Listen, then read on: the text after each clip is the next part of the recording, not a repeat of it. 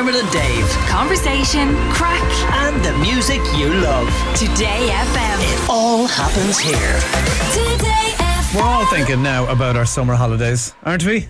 I'm just back off my summer holidays. I just had them really early. We're thinking of sun, sea, sand, and possibly paws. More and more of us have welcomed furry friends into our lives and struggle with the guilt of leaving them at home over the holidays. In fact, recent research in the UK from Stenaline showed 73% of us miss our pets while away without them. I love the 27% of people who don't miss their pets in their way. Just glad to get out of the way of that stupid guinea pig. And over a third go as far as to say it ruined their trip because their pet wasn't with them.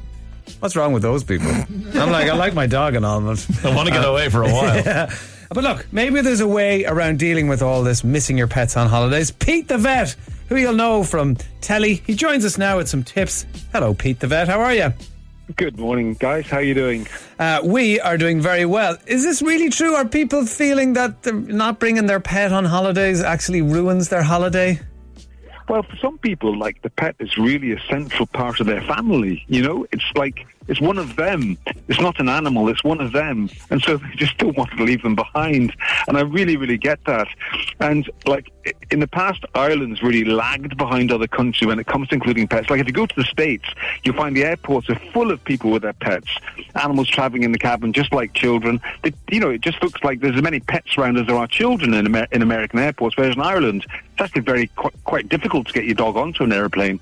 They don't really facilitate it so much. Yeah, well, actually, I just came back from Orlando and on Saturday, and when we were in the airport, I did see a couple of pets walking around, but I walked past a row of restrooms, as they call them in the States, and there was men and women and disabled bathrooms, and then the next one was service animal restroom, and the door was actually propped open so I could look in.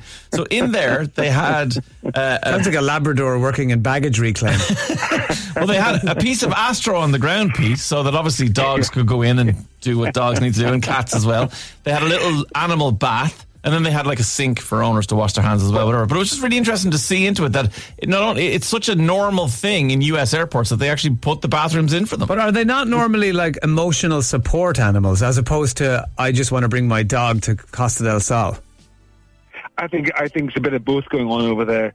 But the thing is that in Ireland, the other way to get out of this country, if you like, is to go by sea. And the good news is that although airlines are a bit slow to change their processes and facilities, some ferry companies have really been listening to what people want. And Stenaline are a good example, because they noticed that there were requests coming in for things like pet-friendly cabins and pet lounges. And they thought, well, that's interesting that people are interested in that.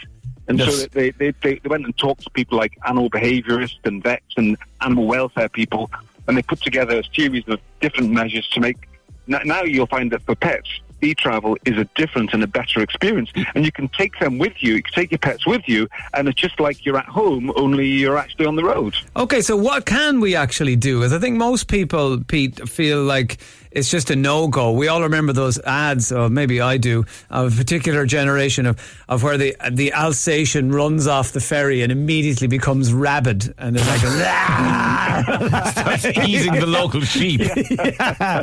So what actually are we entitled to do that isn't too much work and paperwork? Okay, yeah, so it's all changed, and basically all that you need for your pet to travel to the UK and Europe is something called an EU pet passport. And how you get that is really very simple. You make sure your pet's microchipped, and most pets are. All dogs have to be, and a lot of cats are.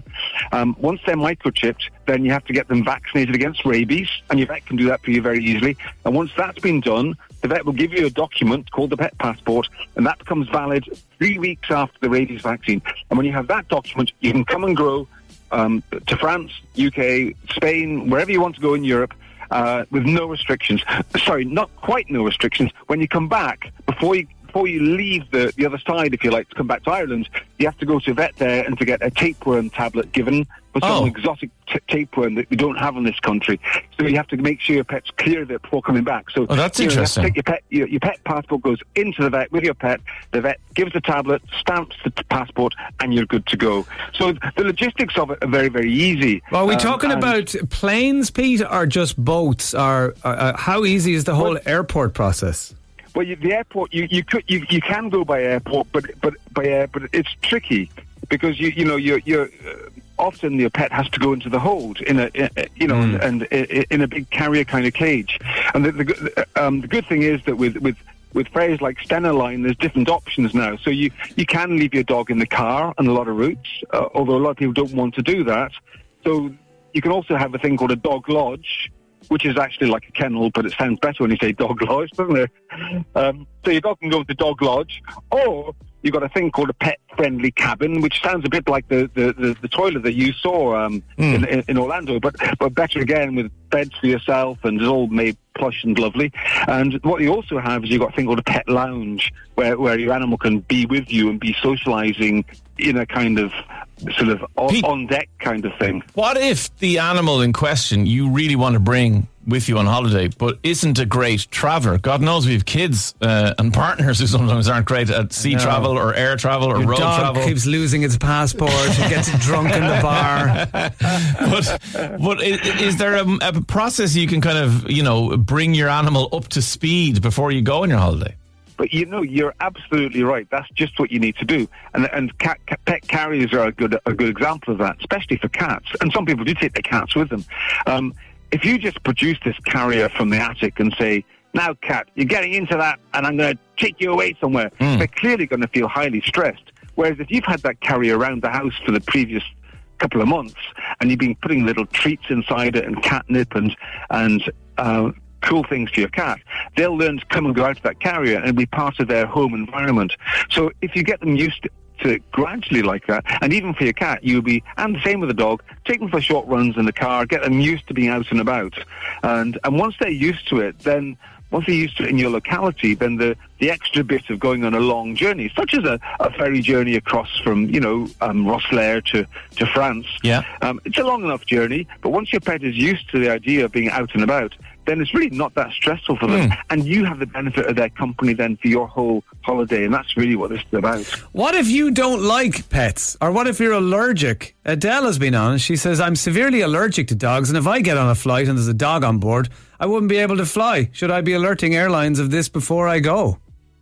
Well, yeah, this is the I suppose the slightly downside of making the world pet friendly. I have a little bit of a mission to make the world as pet friendly as possible, with hotels and restaurants and rented accommodation, and that's all very cool if you like pets, but for people who are allergic to them, it's actually a very, very big negative. So that's something that we're all having to navigate a bit. And I think if you're allergic to pets, you should let people know that you're highly allergic to pets so they can adjust the environment as needed for you,